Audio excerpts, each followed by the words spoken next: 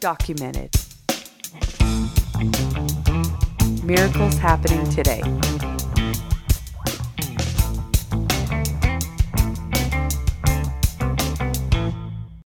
All right, welcome back, Documented listeners. I'm super excited about our guest today. We're all the way in San Francisco, California, and we have Jason Sanchez on the pod today. And I met Jason through my friend Andrea.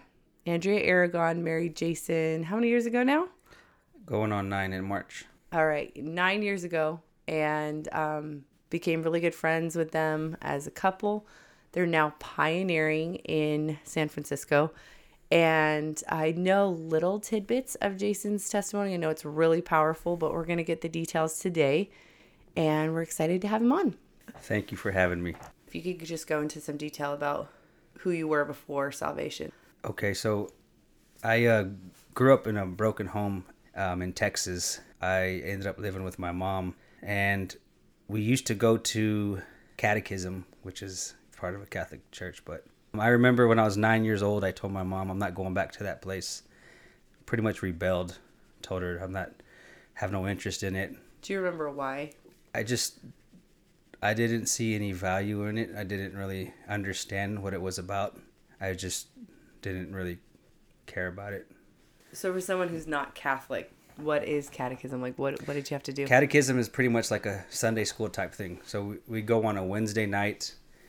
It would be equivalent to like a Sunday school. So if like a children's church type thing, all the kids would meet in a classroom and they would give us like some kind of study on the Bible or whatnot. It was nothing that I was really into. I just went because I was forced to. But I think about 9 years old, I started really pushing the limits with my mom. And so I didn't go back after that point. And would you say that was your first exposure to God? Yeah, I mean, every Mexican family has that background, you know. I grew up Catholic. I'm a Catholic. You know, my mom still says I was born a Catholic. I'm going to die Catholic. So it's just one of those religion things that's deeply rooted in, I think it's a cultural thing for the Mexicans. And was your mom a dedicated Catholic? I think my mom just went with the best of her ability. All she knows is if you just go to Sunday Mass, that's the thing to do. But there's no change. She doesn't read her Bible. She doesn't do anything beyond that. It's more like punching in your time clock. I think at about 10 years old is when I started smoking weed.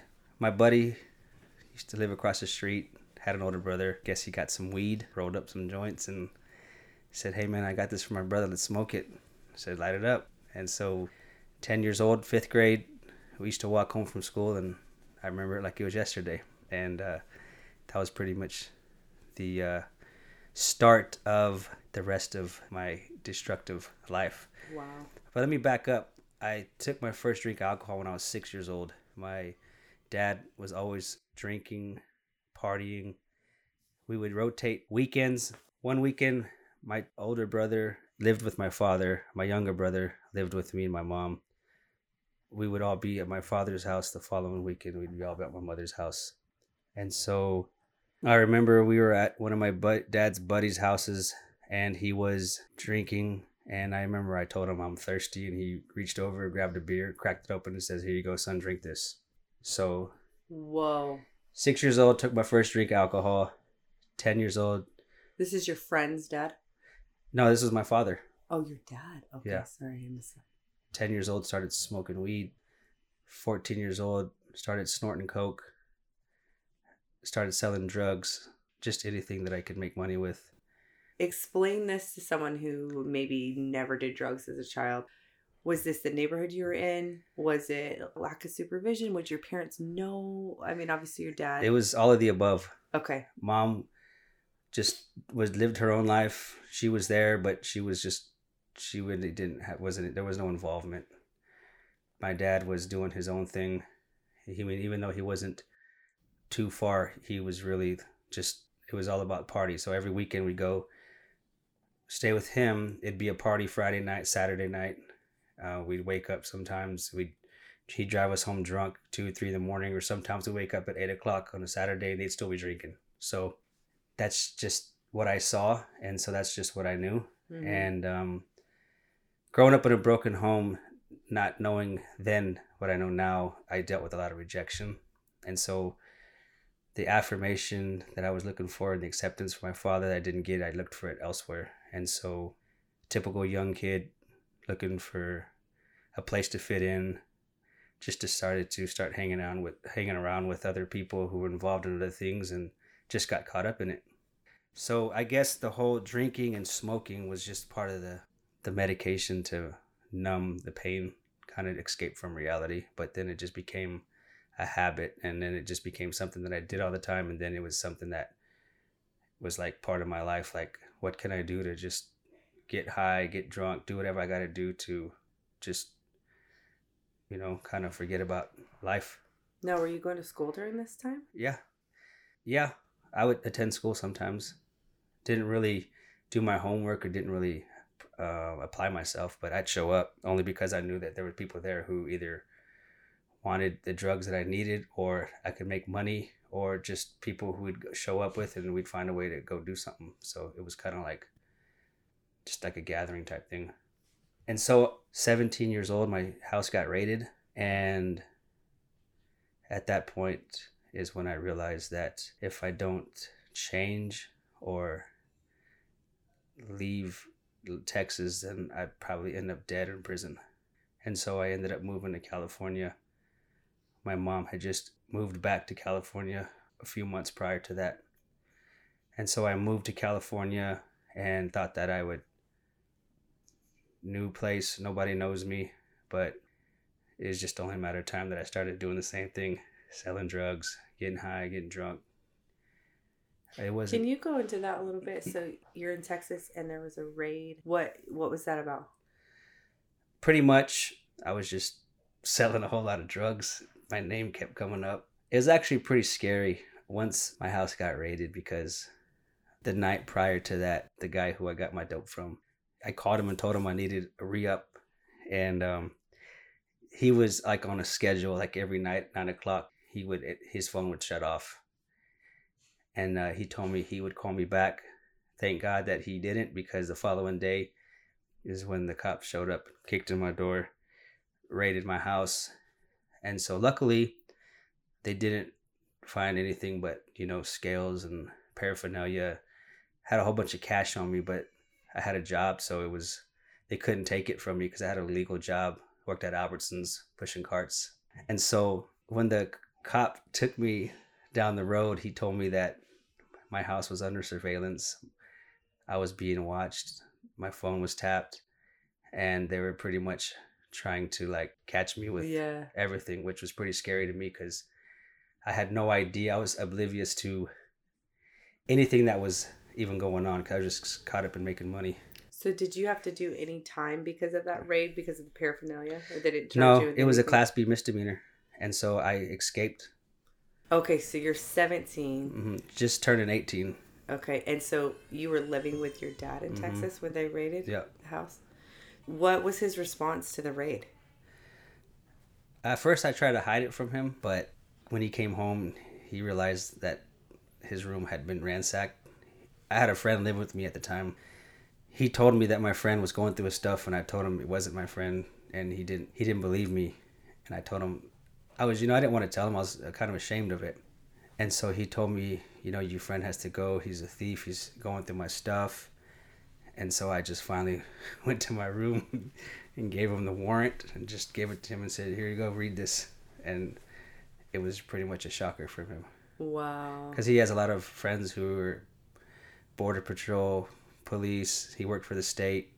And so he found out and other people found out, and he was kind of upset.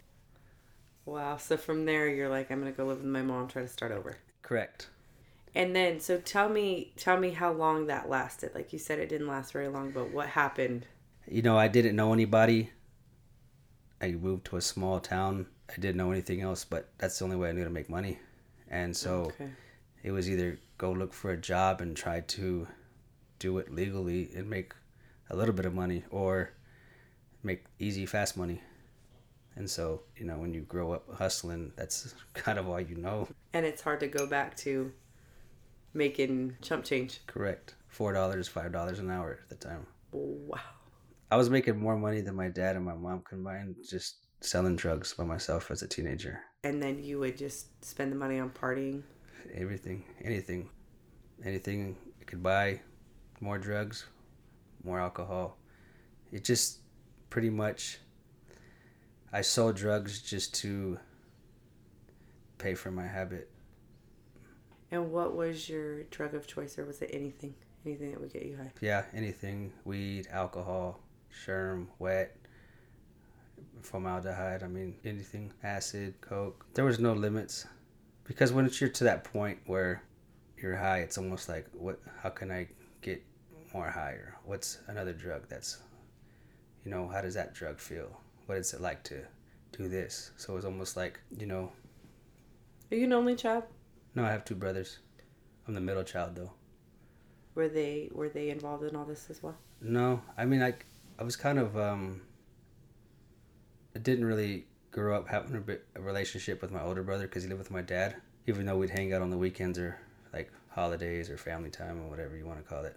But, he was doing his own thing.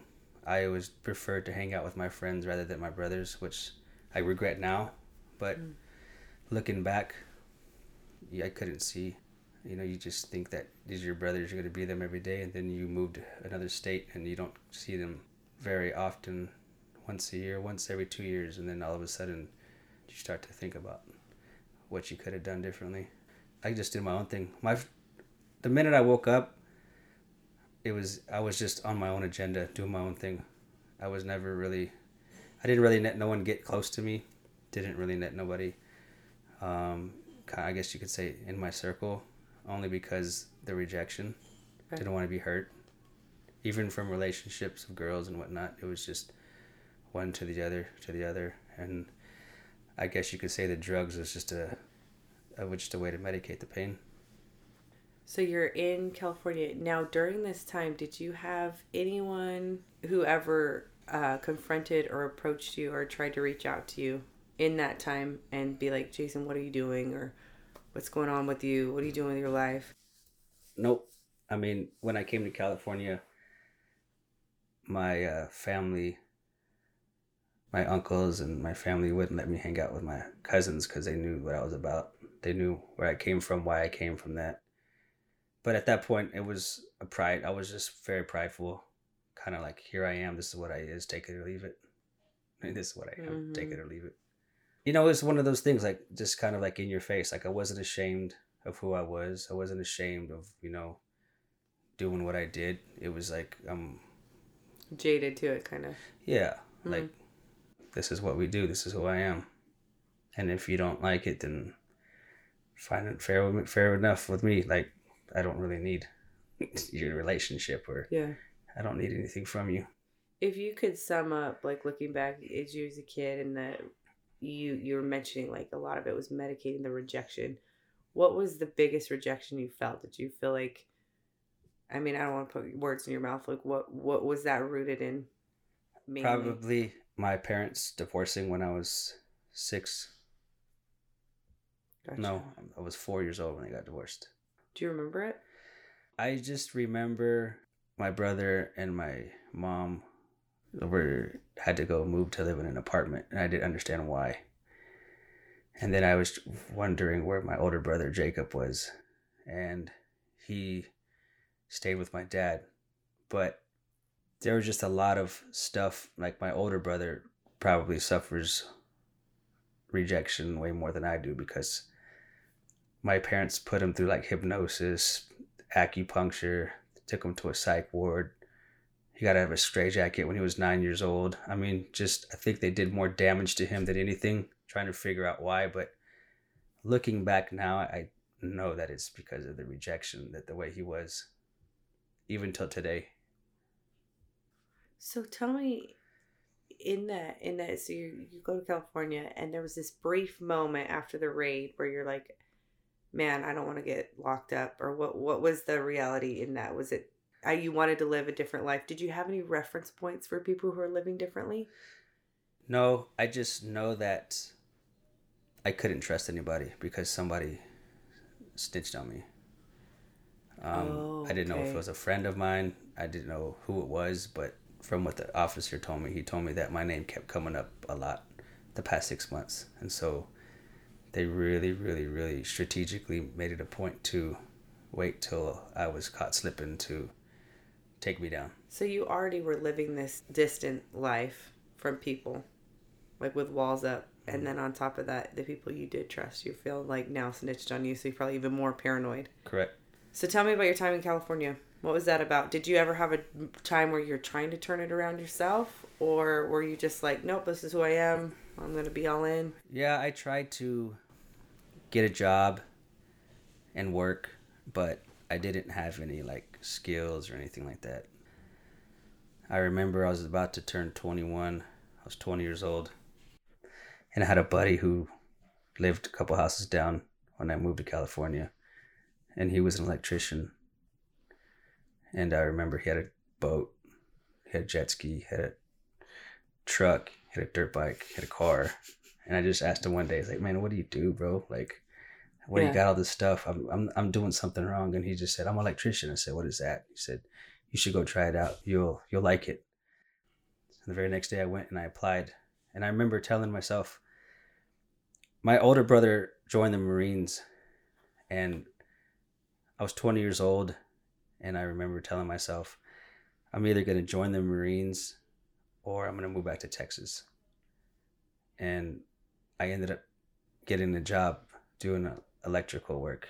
And I remember I really enjoyed it, but I was really bad at it because I didn't know how to use a tool for the life of me.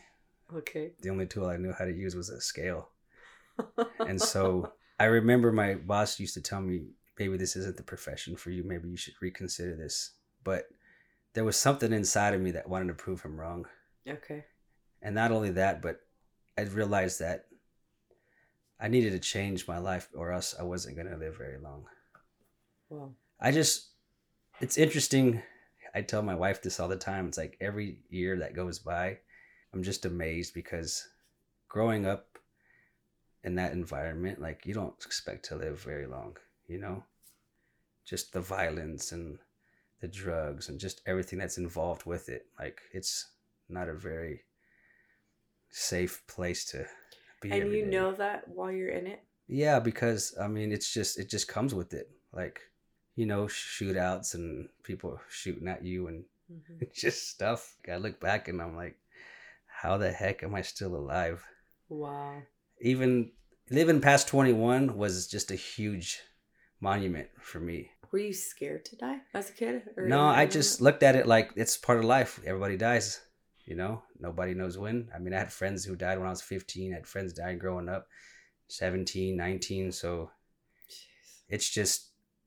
It just becomes life to you. Like, that's just how it is. I mean, when you live that life. So would there be moments of you, like at those funerals or when would you ever grapple with the afterlife? You know what? I would think about death was one of those things where kind of like makes you think about life. But I had no, place to turn to. I had nobody to talk to. I had no reference point. And so to me, it was just like, man, your buddy just died. Man, we were just hanging out yesterday. You were just hanging out with him. How the heck is he not here no more? How am I never going to see this person again? And it was just like one of those things where like, man, this is pretty sad. Like, this is all life is. It's pretty bad. Oh. But I mean, it was no one ever talked to me about dying. No one ever talked to me about Jesus or, God. I knew God existed, but I didn't know who he was.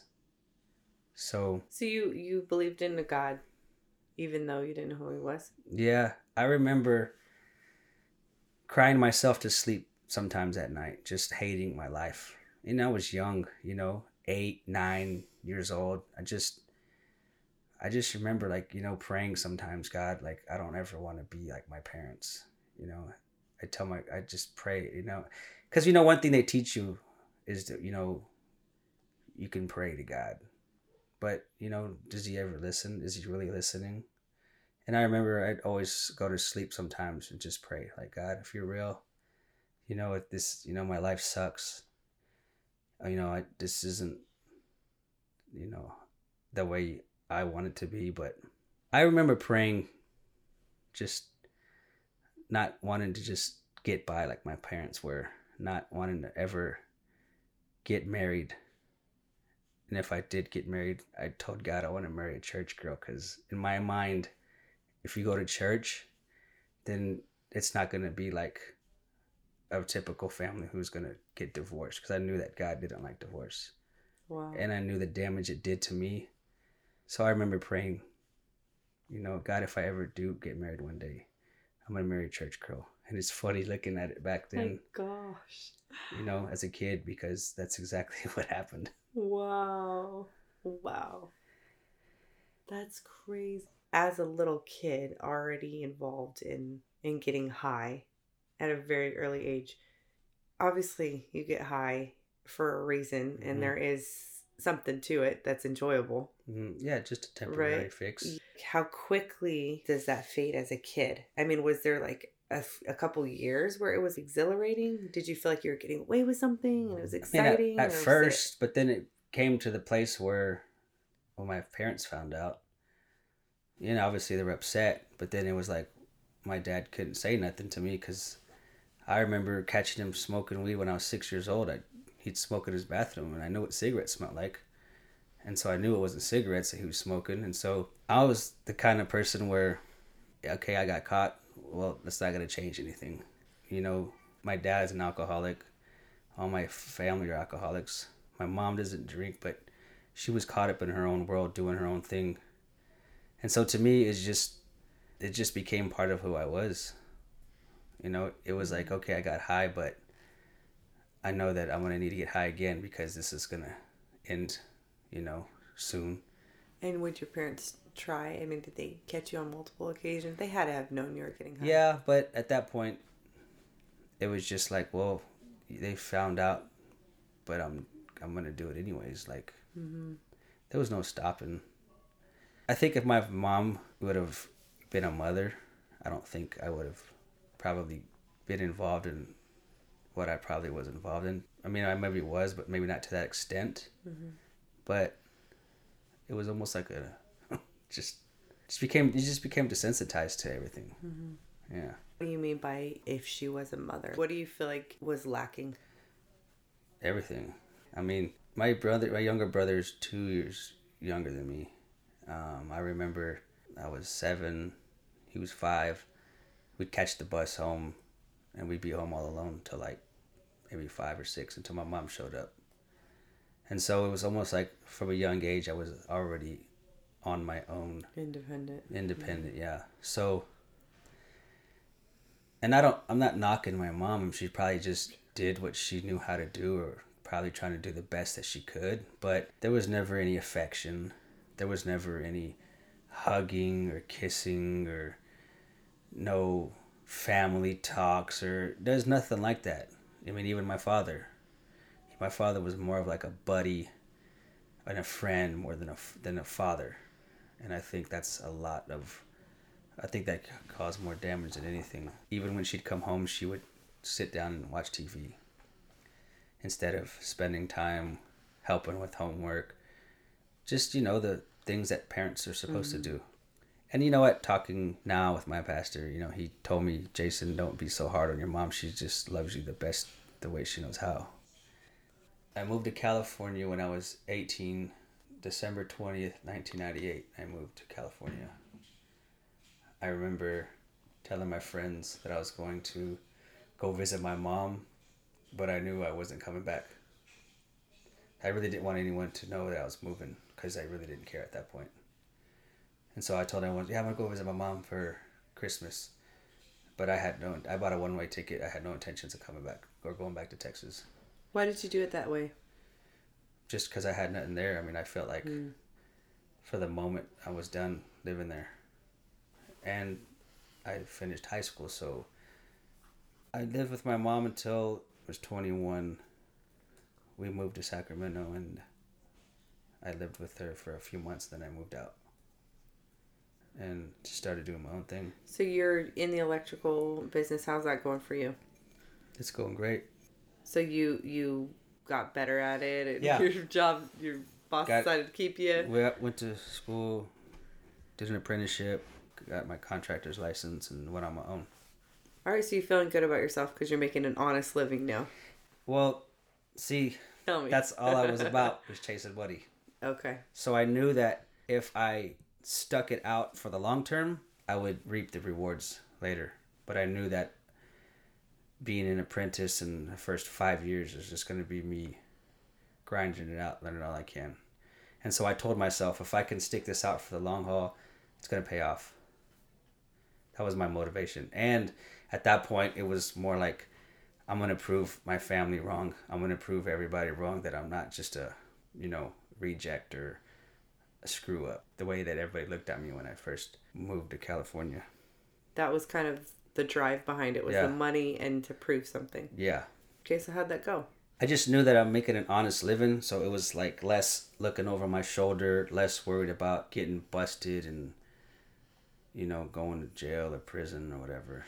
It was more like, well, at least I'm making honest money. Did you feel like your family was proud of you or impressed? I mean, did it work? I don't think initially, because my dad told me you don't want to be an electrician. It's dangerous. But I think now, I was doing well, living on my own, doing my own thing. And I mean, what could they say?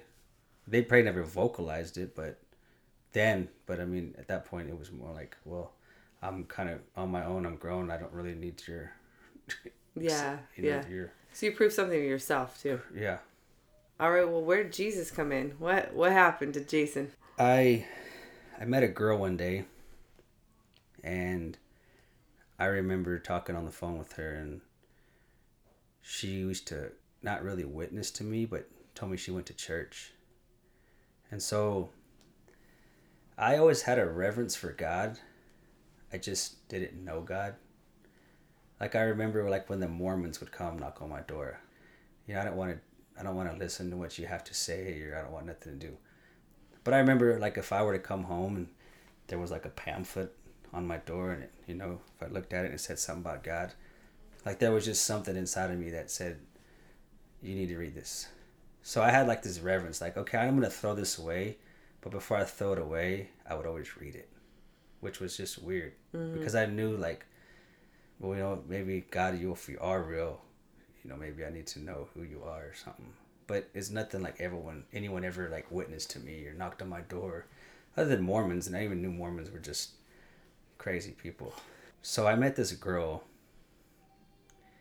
and I just remember talking to her, and she told me she'd go to church, and she would tell me just these stories and these testimonies. And to me, it was interesting because, growing up on the streets and, not having a family really or nothing. And then when she starts talking about Jesus and God, it was just one of those things where it was there was just a reverence there. I, respected it, but I guess you could say I was kind of drawn to it. And so I remember we had been friends, kept in touch for maybe 3 or 4 years. And then I just remembered one day I just called her up and said, hey, I think I'm interested in getting to know you more. And it was only because maybe she had something that I didn't know, or she was just different, put it that way. Yeah. And she lived 2 hours away from me. So I remember she said, hey, well, if you want to date me, come to church. And so I kind of followed her to church.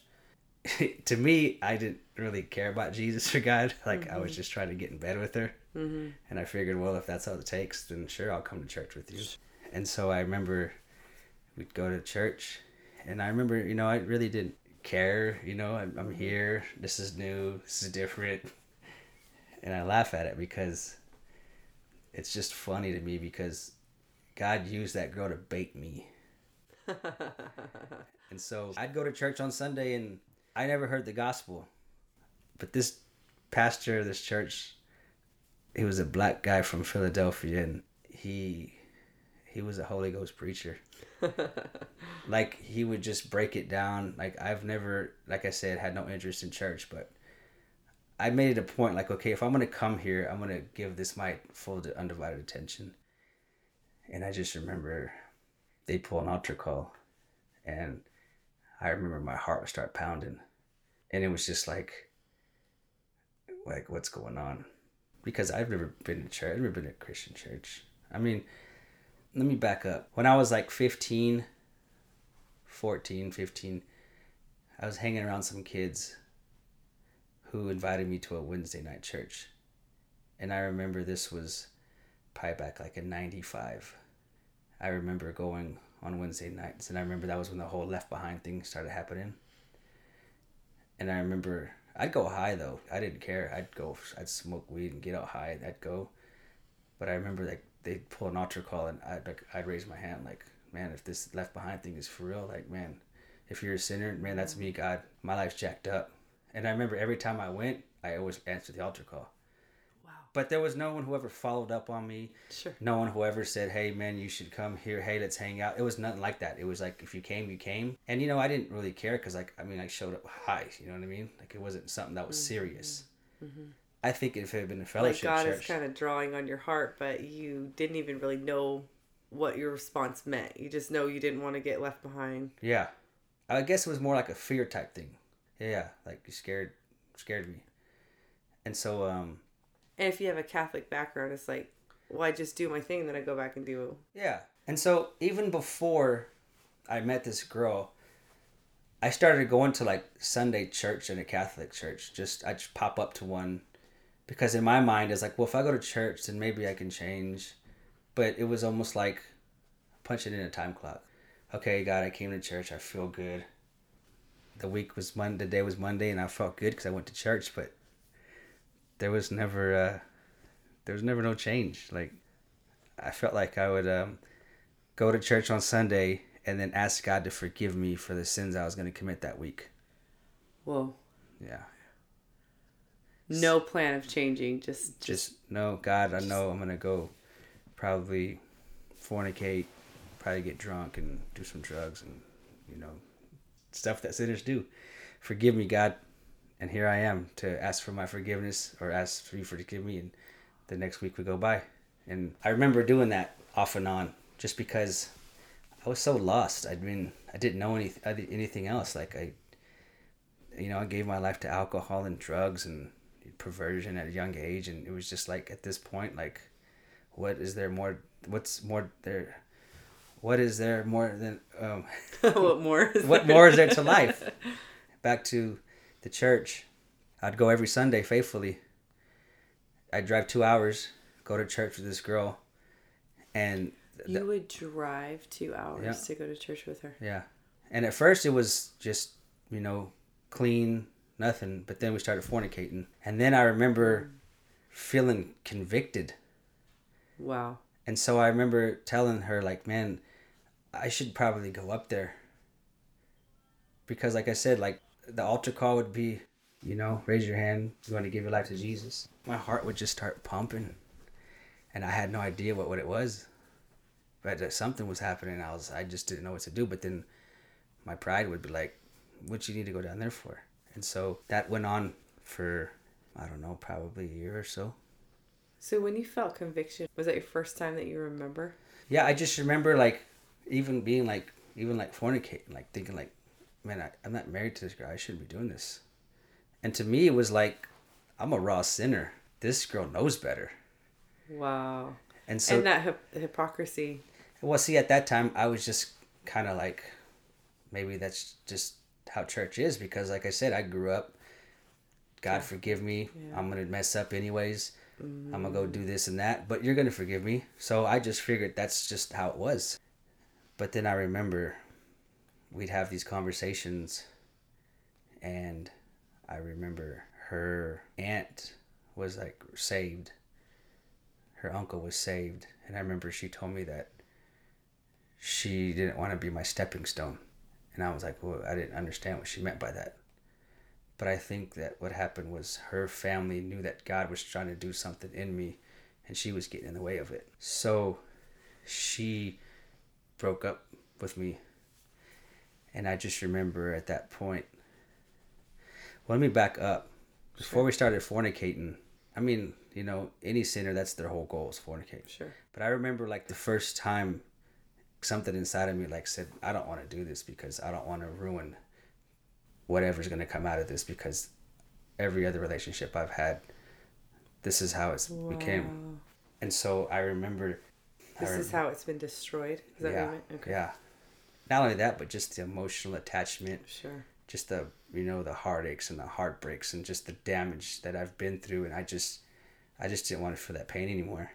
But, your sin is going to get the best of you. And so I remember when she pretty much broke up with me, I remember that was pretty much like one of the lowest times that I've been in my life, because I gave this girl full access to my heart, everything, thinking that she was different than everybody else.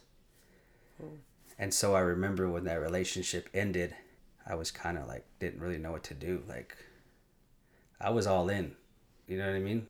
I knew there had to be something different about this relationship than all my other ones, or it was going to end up the same as all the other ones. I remember calling her mom one day, asking her, like, hey man, like, I don't understand what's going on. Why is it like this? And I remember her mom telling me, Jason, you need Jesus. She says, you need Jesus. And to me, I didn't understand what she meant by that. And I said, but what about your daughter? She said, forget my daughter. She goes, if you love Jesus the way you love my daughter, then you wouldn't even care about what's happening right now. And so I remember when I hung up the phone, all I kept thinking about is, you need to know Jesus. That's amazing. Yeah. It's amazing for her to say that to you. So I just remember just being broken, messed up, jacked up, hopeless. And all I could think about is, Jason, you need Jesus. And so in my mind, I thought about the altar calls. That guy says the best decision you can make is give your life to Jesus.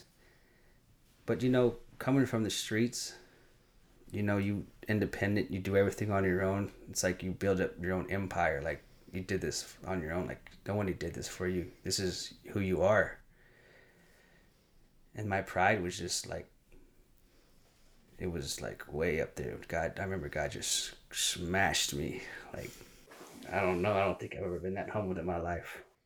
And I remember I said, okay, well, if I need Jesus, I'm going to that church on Sunday, and I'm going to raise my hand and I'm going to go down to that altar.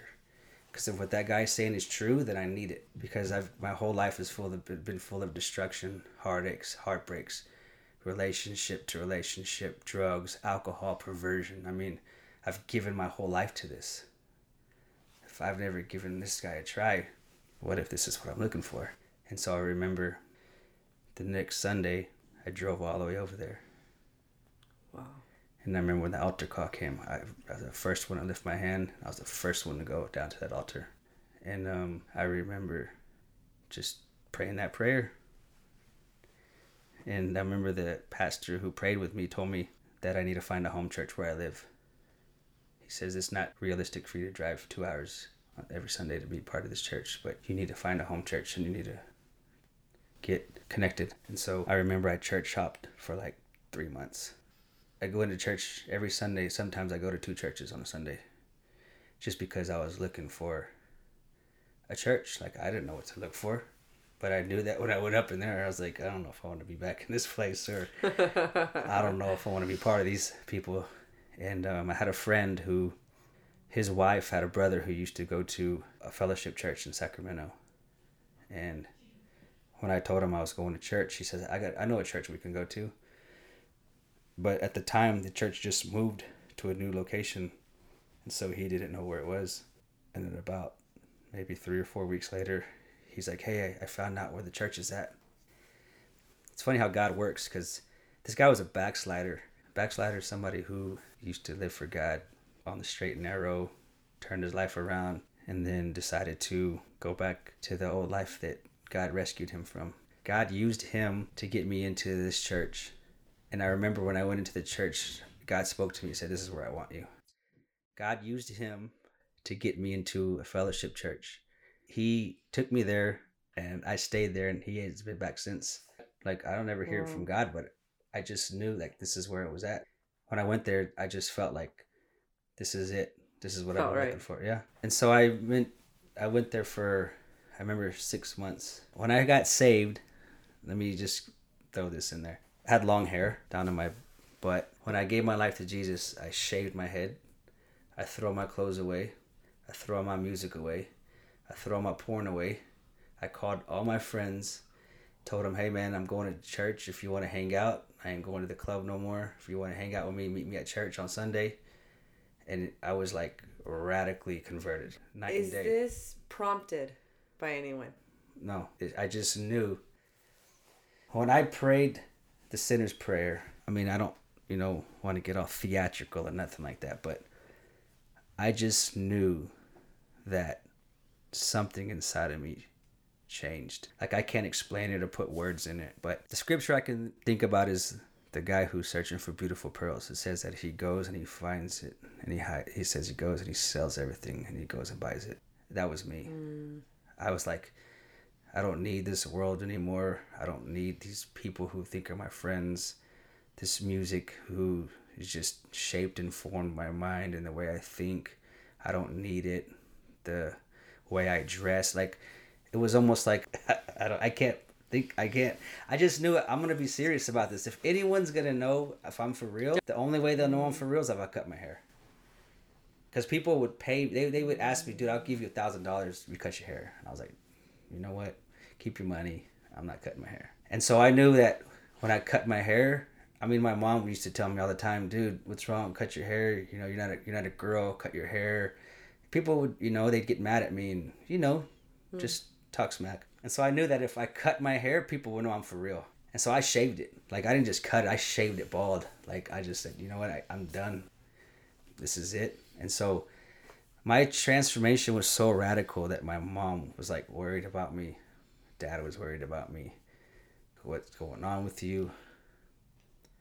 Wow. But I knew, like, I just knew, like, 28 years living for the devil or the world. Like, man, I was tired. You were done. Done, yeah. And so I remember it was just a radical transformation. I can't even explain it. Like, just one day to the next. To me, it's amazing that you did that unprompted. I mean, okay, I love my music. Yeah. I grew up on my Texas music. My DJ Screw and all the Texas stuff. And I had CDs and tapes and boxes and boxes. Because that was like, I would listen to music to, like, that was like my escape too. Like, music was my thing. But I remember one day I was like, okay, I'm going to get rid of this. I'm going to get rid of this. You want to hold on. I could still listen to this music. But I remember one day I was listening to this music and I started singing. And then all of a sudden, and then I stopped myself. I was about to cuss. And I was like, okay, I can't listen to this no more. It has to go. I remember I walked to my bedroom, went in my closet, got all my boxes, went outside, opened my dumpster, and threw it on there. Just threw it all in. Wow. Just not even thinking. Nobody told me to get rid of it. I mean, Wow. It was just, I knew, like, God was just dealing with me. Like, You don't need this. You don't need that.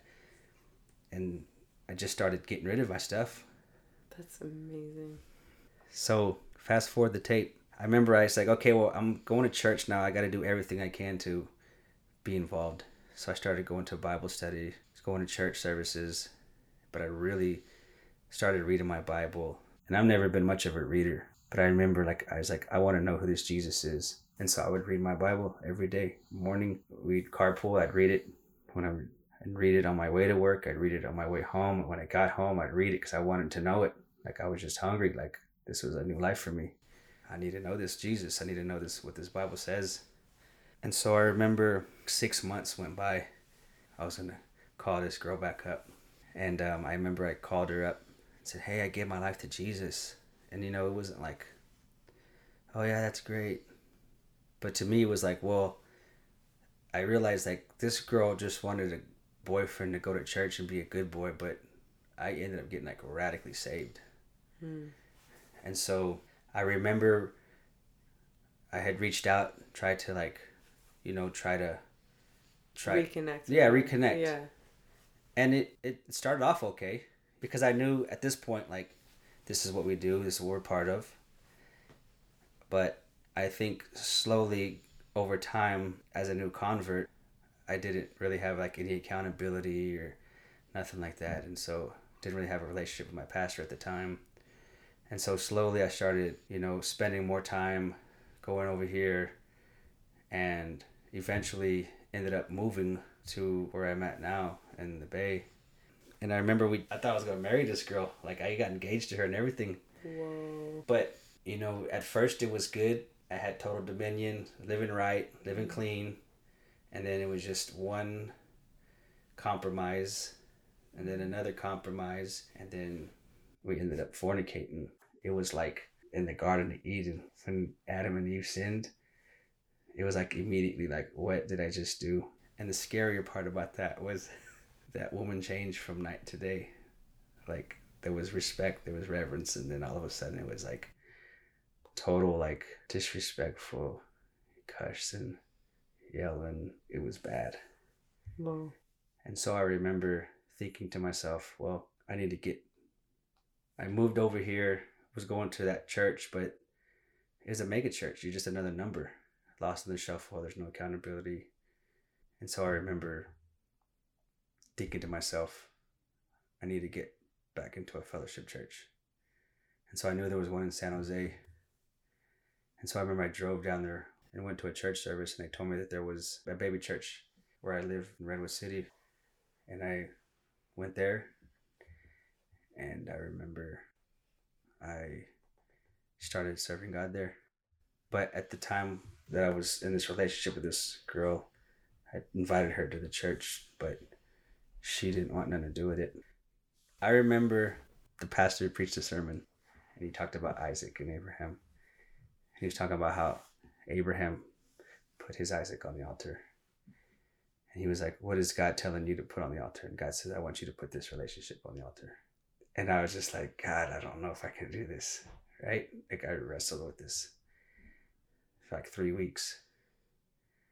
But then I remember praying one day, I was like, God, but I really want this relationship to work. And God said, well, you can have this relationship, but everything that you've gotten from me up to this point, you're going to lose. And I just remember in my mind thinking, well, your word says that you'll never leave me or forsake me. But I think I've done everything that I can to make this relationship work, and I've exhausted all options. And so I knew what I had to do. And that was the hardest decision I had to make, but it was the best decision that I made, because had I continued in this relationship, she would have totally robbed me of my destiny and everything. Wow. Because I knew that God called me to preach. I mean, I didn't know, exactly, like he didn't say, oh, you're going to be this or that. But I remember when I was going to the fellowship church in Sacramento, we used to go to the university, and they would have like Bible study for like the college kids. And I remember me and another guy would go, because at the time the church wasn't really doing a whole lot. But I was just hungry. Like, I wanted to be involved. I wanted to know God. I want any opportunity that I had, I wanted to know. And so I remember we used to go to Sac State, and there would be like this youth group, or I don't know what you call it. And I remember there was a young guy there, and he was probably a student there. And I just remember like he'd do the Bible study and he'd preach.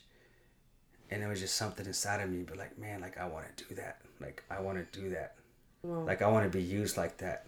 And I didn't know, like, I'm just saved barely, a few months. And I remember I'd always walk up to this guy and be like, hey, man, you're awesome. Like, what you did was great. And I didn't even know this guy. Oh my God. But just something inside of me was just like drawn to that. Yeah. You know what I mean? Yeah. Looking back now. But that's just something that God had put in me when I got saved. It just amazes me, being where I'm at, the extent that God would go to get me where he wants me. Wow. That is amazing. He uses a girl to bait me, then gets me over here to the Bay to get me plugged into this church and to where I'm at now. It blows my mind. Like, you can't even orchestrate something like that. That's insane. And so really quick, because I remember in Redwood City, you saw a lot of conversions. Yeah. Correct? Yeah. And so that's the crazy part. When I finally decided, God, I'm going to serve you, the church had I think the church at the time was a Spanish church, and all the Spanish people left, and the pastor decided he was going to do English. And so I remember I called him.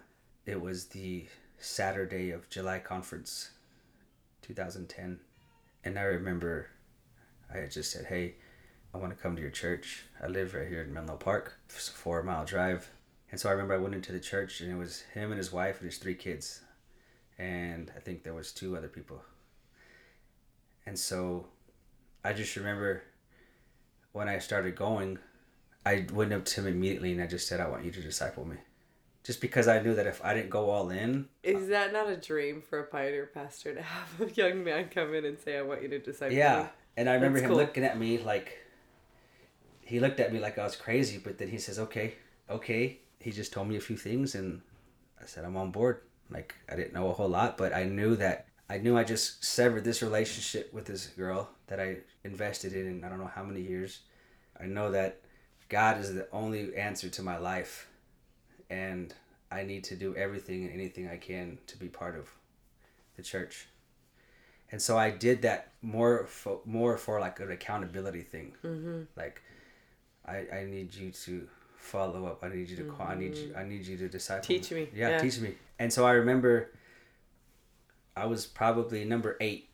The pastor's 3 kids, and there's another couple there. I was number 8 or 9 person there. That was it. And I was there for about a year and a half, but I was involved. Like, I remember when I made that decision, God started to really use my life. Like, I was going to morning prayer every morning. I became an usher. I was like the first usher they had. I mean, outreach, everything. I mean, anything I can do to be involved in, I was there. And so I just knew that I had to go all in. And what did you see from that? Man, people were coming. I mean, it's crazy. Like, not knowing a whole lot then. When it was a baby church, but it was a self-supported church. We were having 6 revivals a year, all paid for. People were coming. We were having visitors. We were running like 40, 50 people. Amazing. And it was crazy because, I don't know, Do you remember the first person you prayed with? I remember when I used to live in Sacramento, we used to go outreaching at the university. I prayed with one. I remember I talked to this dude and told him about Jesus and you need to give your life to him. And then he says, okay. And then he's like, you want to pray? He's like, yeah. And I remember thinking, I don't know what to say. Like, I told one of the guys, hey, could you pray with this guy? Like, wow. How do you say this to this prayer? Wow. And I just... Raw, yeah. So cool. We just went on outreach and That's people cool. were responding. That's cool. What did your family say? What did your family and your friends say to your change? At first? Yeah. They didn't like it. I remember my mom's husband telling me that my mom is having a hard time with my change. And I said, well, what's the problem? And she says, I don't know, it's just too sudden. Like, it's too fast. It's happened all too fast. Like, it's very intense. And so I remember I approached my mom and I said, Mom, what's the problem? She said, what do you mean? I says, you have a problem with the way I am? And she didn't say nothing. I said, so I started going to church. I cut my hair like you've been begging me to cut my hair. So I don't cuss anymore. I don't drink. I don't do drugs. But you're telling me that you like me better when I was selling drugs, robbing people, stealing, sneaking girls into my house. You like me better then? And all of a sudden, it was almost like a light bulb went off. Whoa. And I said, so why are you sweating me? And so she didn't really have a whole lot to say. Mm-hmm. My brothers, everyone just, oh, this is just a phase. Yeah, I've been where you're at before. I've been there before. You'll get over it.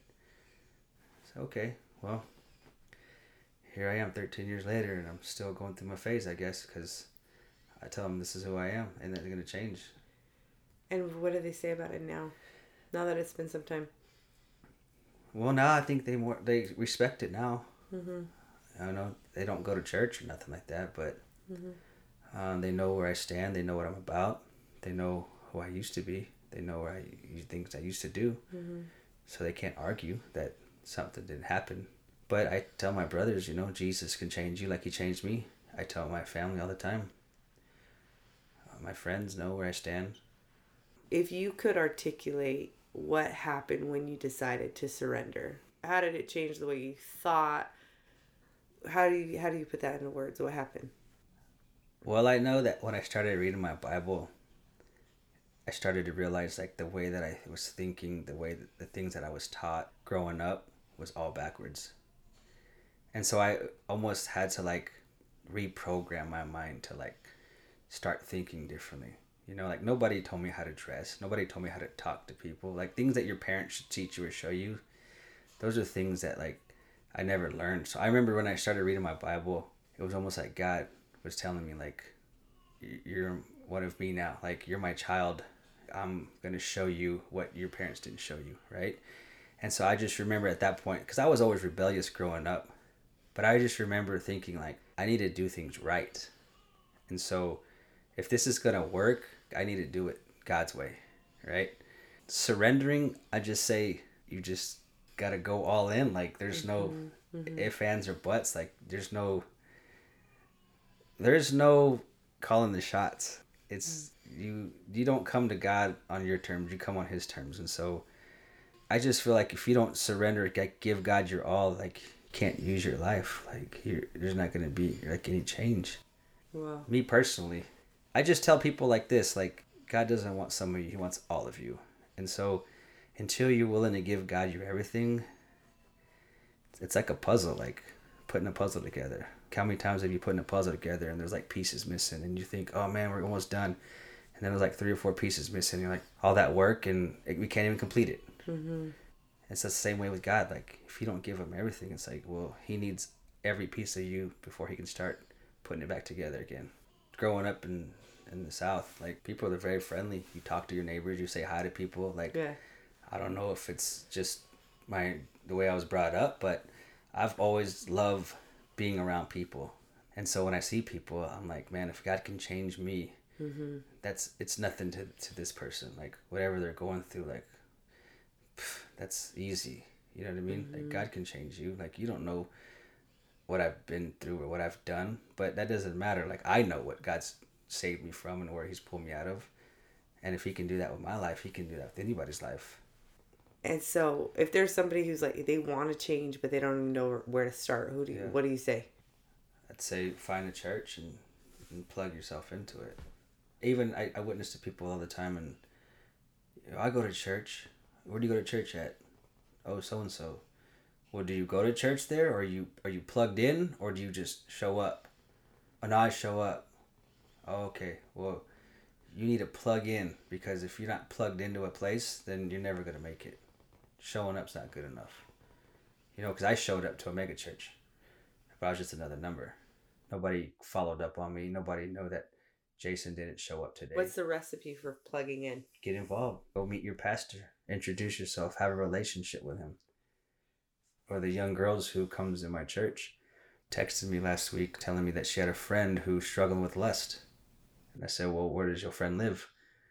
You know, what church does he go to church? Yeah. Does he have a relationship with his pastor? No. And to him, it was so foreign. I said, well, if he wants to be free, he needs to get some accountability. And she said, well, he has a pastor, but he doesn't talk to him. I said, well, if he's not going to go approach him and talk to him, then he needs to go find another church where the pastor's available, because that's the whole purpose of them being there. And she says that when she tells people that she has a relationship with her pastor and they talk and whatnot, everyone thinks it's so foreign. But she's like, I couldn't imagine it being another way. So you need to plug in. You need to find a place and serve. Become part of the church family, because if ultimately the people there are going to help you. Tell me about the church girl you married. My wife? Do you want to know about her?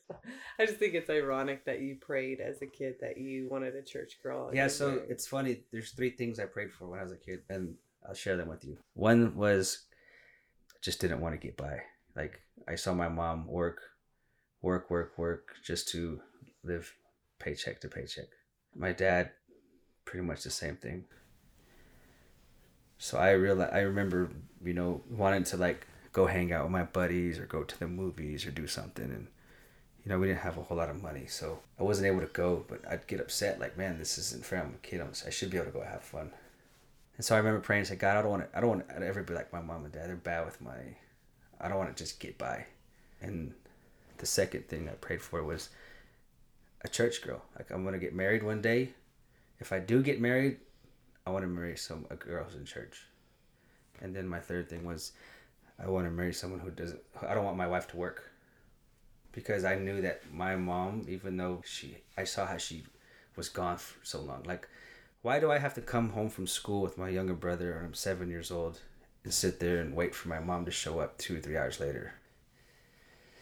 I think back now, and it's like, man, 7 years old, man, that's young. Mm-hmm. But I don't know, like, you did what you did. And so that was one of the reasons why I wanted, if I have kids, God, I want my wife, the mother of my children, to be home to raise my kids. And I'm a sinner, like, I'm a broken home, no parents. Just because I remember I'd go to my friend's house and I'd see them with their mom and their dad, and it was like, it's missing in my life, you know what I mean? And so I remember the guy who invited me to church when I was 15, I remember going to his house, hang out with him. And I remember I just always wanted to go to his house because his mom and dad were there, his brothers were there, and it was like the perfect family. Like, I've always wanted to be part of that family. And so, like, there was something that was inside of me that was drawn to that. And so, looking back now, it's funny that my buddy, they were Christians, but I didn't know that at the time. And so I just remember, like, the mom and the dad were, like, always nice, and they were, like, laid back, didn't cuss, didn't drink. To me, that was foreign. I grew up around that my whole life. And so I remember when I met my wife, those 3 things were something that God put in me when I was a kid. And so I remember one day we were just chatting, email or something. Just asked her, like, what do you want to do with your life, or what are you looking for? And she said, well, I knew she was a church girl, but when she said that, I don't want to go to work. I want to be a home housewife. And I was like, wow, that's pretty interesting. Wow. And then where I'm at now, I have a small business. So obviously I'm not lacking finances because I live one of the most expensive places in the U.S. I'm able to be here. So yeah, it's just interesting, looking back. And I was like, wow. God. He answered your prayer. Mm-hmm. He heard your prayers. That's amazing. As a kid, yeah. No, I tell my wife all the time, I was like, it blows my mind. Even in prayer in the morning sometimes, I was like, God, you were listening to me when I was crying myself to sleep, telling you how much I hated myself. Like, just life wasn't fair, And Andrea is not just a church girl. She's like raised by like one of the greatest men of all time. Yeah. No, I know. And that's the crazy part, was because God knows my desires. And so it's almost like the fact that I'm able to be part of that family, it just blows my mind. Because I didn't know her dad before when I met her. Yeah. I remember when you met her. Yeah, because she would always say, you know who my dad is? And I was like, I don't know who your dad is. Do you know who does your dad know who I am? But I didn't understand why she was asking that. Until sure. Afterwards. Yeah. Oh my God. And she said that's one of the reasons why she even talked to me. Oh wow. Because you didn't know who her dad was. You were just interested in her. Yeah. Because she said that so many people would want to talk to her just because of who she was. Yeah. But to me, that's like, people are crazy. I'd never do that. That's really cool. So so just really briefly, where are you at today? Today? Where's your salvation brought you today? My salvation has brought me to San Francisco to reach this crazy city. What made you decide San Francisco? God told me to go, like Jonah. So I knew that if I wanted to get sent out or do something for God, I needed a wife. And so I remember when we got married, I knew, okay, now we can finally go do something for God. But that didn't happen quite the way we expected it or intended it to happen. And so, we were on deck for a while, but I remember going to conference. I go to every conference. I've been going since I plugged into the Redwood City Church. I just made it a point to go. And so I remember going to conference. And like I said, we even wanted to go out, but it got to the point where like it just became this mundane thing, like, oh, it's just conference. Like, we're not going to get sent out. We're not going to get sent out, right? Going through like a big church split and, just a bunch of other things that are involved in church, pastoral changes. And so, we just kept our heart right and just served. And Went to conference in January 21. And I'll be totally honest with you. I just went like just another regular conference. My wife is pregnant finally. 8 years. Miracle baby on the way.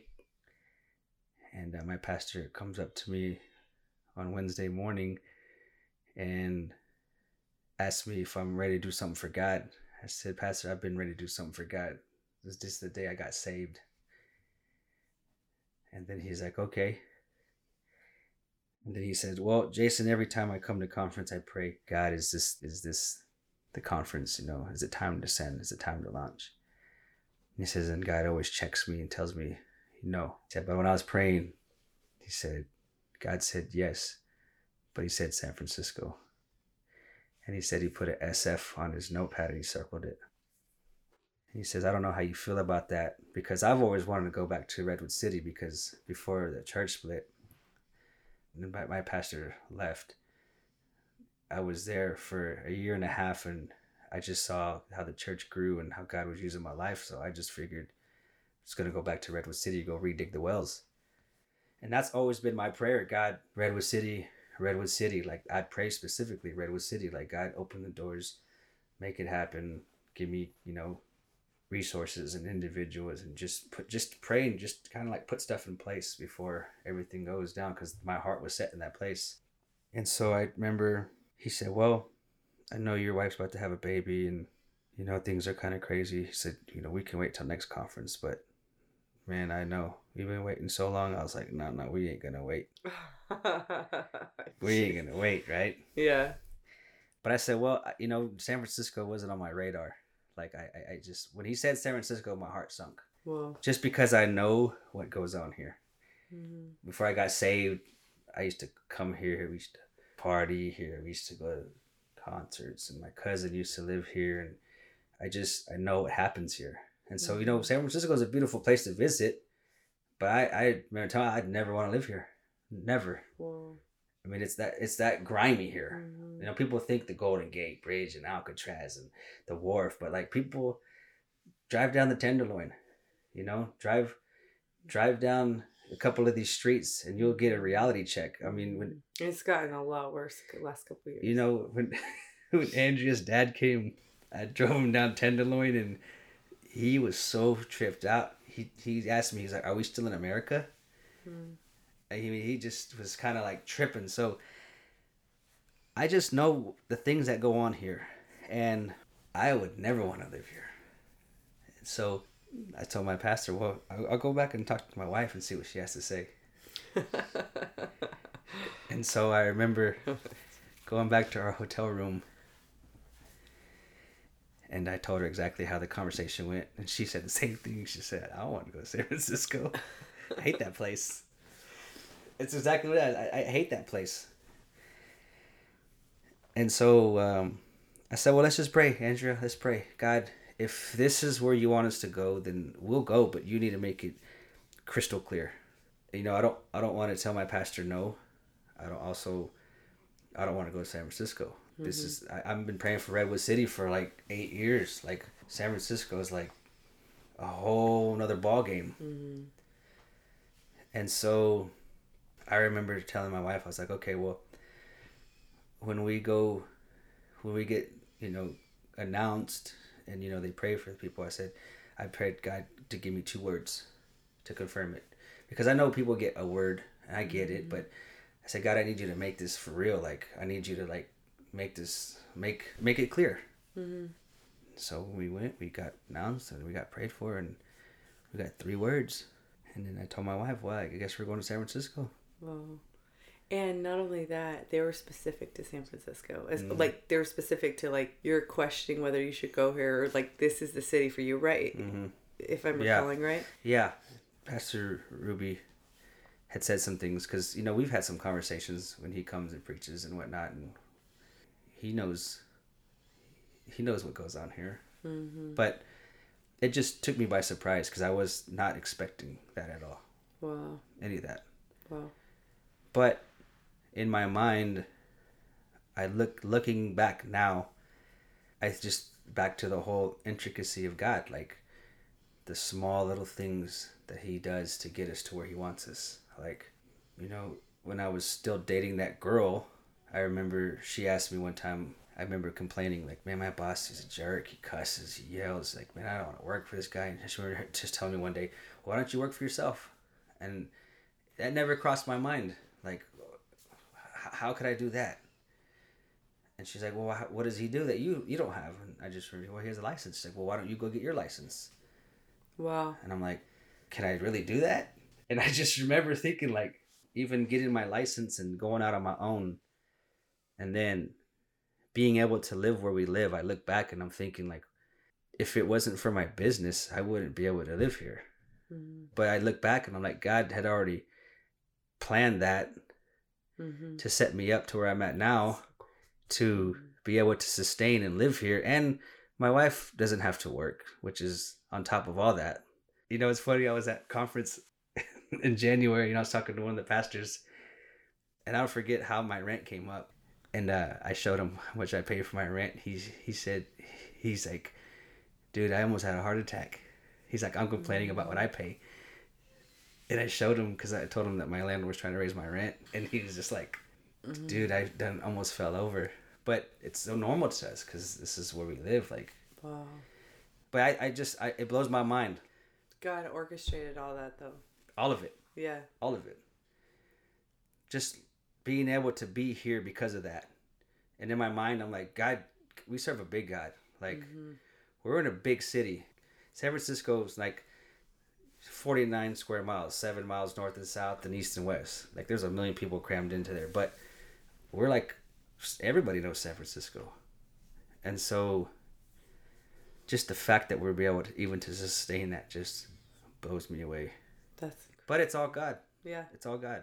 Like I said, San Francisco was never on my radar. Never even would have thought about San Francisco. Matter of fact, I stay far away from San Francisco. And here we are. Especially right as you're becoming a parent. Like, that's the first thing that came to my head. Yeah. Like, it just my reaction would be like, I don't want to raise my kid in San Francisco. You know? But God just confirming it. And then, because I'm giving you a leading question again, but I remember Andrea telling me about all the things, very specific things she prayed for in a house. And she got all of them. Okay, yep. Yeah, I could talk about it. Yeah, so one of the biggest things even to come to San Francisco is find a place to live. Because what a lot of people don't understand is in the Bay Area, like, there's more money than you can even shake a stick at. Like, people, like, San Francisco is one of the places with the most billionaires. Growing up, everybody wanted to be a millionaire. Millionaires nowadays, like where we live, is everyone's a millionaire here. If you're a billionaire, then you're doing something. So trying to find a place to live here is really hard because someone's renting their house for like $3,000. Well, these tech people, they got so much money. They're having bidding wars. I'll give you $4,000. And to them, it's not even a big deal. And so for people like us, it's like, man, I can't afford another $1,000. Like, that's insane. And so I remember whenever we got back from conference, we started praying, God, okay, you want us to go to San Francisco. We need a home. We need a house, because we just moved from a 2-bedroom condo that we lived in for like 6 years because we were on a month-to-month rent because we thought we were going to get sent out. We're like, finally, like, we're never going to get sent out. We're just going to move to a house. And we moved into this bigger house, twice the size of where we were at, buy all this furniture and deck it all out. And then we're like, well, now we got to move again. And we're only there for a year and like a few months. And so we're like, God, we don't want to, sell all our stuff. We just bought all this stuff. Like, we want a home that we can facilitate what you want us to do. And also my wife always prayed she wants a house or a kitchen that's part of, or open to the living room. Because every time we have Bible study at our house, she'd always be in the other room cooking, separated from the living room. And so she'd always wanted an open concept. And I remember when we were looking for a house, we pulled up to this one, and it's amazing because from the outside, it doesn't look like a whole lot. But whenever we came inside, we actually came inside the downstairs, and there's a whole living room downstairs with 2 bedrooms and a bathroom and a garage. And we're like, is this all of the house? Then we go upstairs, and it's like 3 more bedrooms, 2 more bathrooms, this huge living room. Amazing view. This huge kitchen that's like open to the living room. And so I remember thinking like, man, we can have a church downstairs. Mm-hmm. Like that was my first thing. Like, God, this can be our church right here. And so we ended up applying for it, and we ended up getting it. And it's funny because, you know, once we moved in, we had we had to call like a handyman to fix some things. Mm-hmm. And the handyman, I was talking to him, and he goes, "Yeah, man." He's like, "I've done some work on this house before." And I says, "Really?" I said, "Like, what do you mean?" I said, "How long has this place been vacant?" He's like, "This has been vacant for like 3 or 4 months." He said, "I don't understand people." He says, "People will come in here and they were like, no, I don't like this. No, I don't like that. No, I don't like that. No, we don't want this. We don't want this." And when me and Andrew came in here, we're like, man, this house is perfect. God, we could do a church here. We could have Bible study upstairs. We could do that. We could have fellowship. And it was almost like that God just saved this house. Preserved it for you. For us, yeah. Because I remember her, you know, as my friend working through going to San Francisco too. Mm-hmm. And I remember the park blew her mind because she always thought it was just like all city. Yeah. And like you could literally go to that park right here behind your house and not even see the city. And then I remember her telling me that it needed to be close to the freeway because of the traffic here. Yeah, it's stupid. And because you had to be able to still commute. Mm-hmm. And the exit's like right there. Mm-hmm. And I'm going counter commute, so it's even better because everyone coming into the city for work, and I'm leaving the city. Oh. And then I'm coming in back for home, so I'm going counter commute. So you're not like stuck in traffic. No. You're going the other way. Yep. Where everyone's coming in. Wow, that's so cool. Thanks for coming on today, Jason. Appreciate it. Thank you for having me. I'm really excited to see you guys take San Francisco for Jesus. And now it's documented.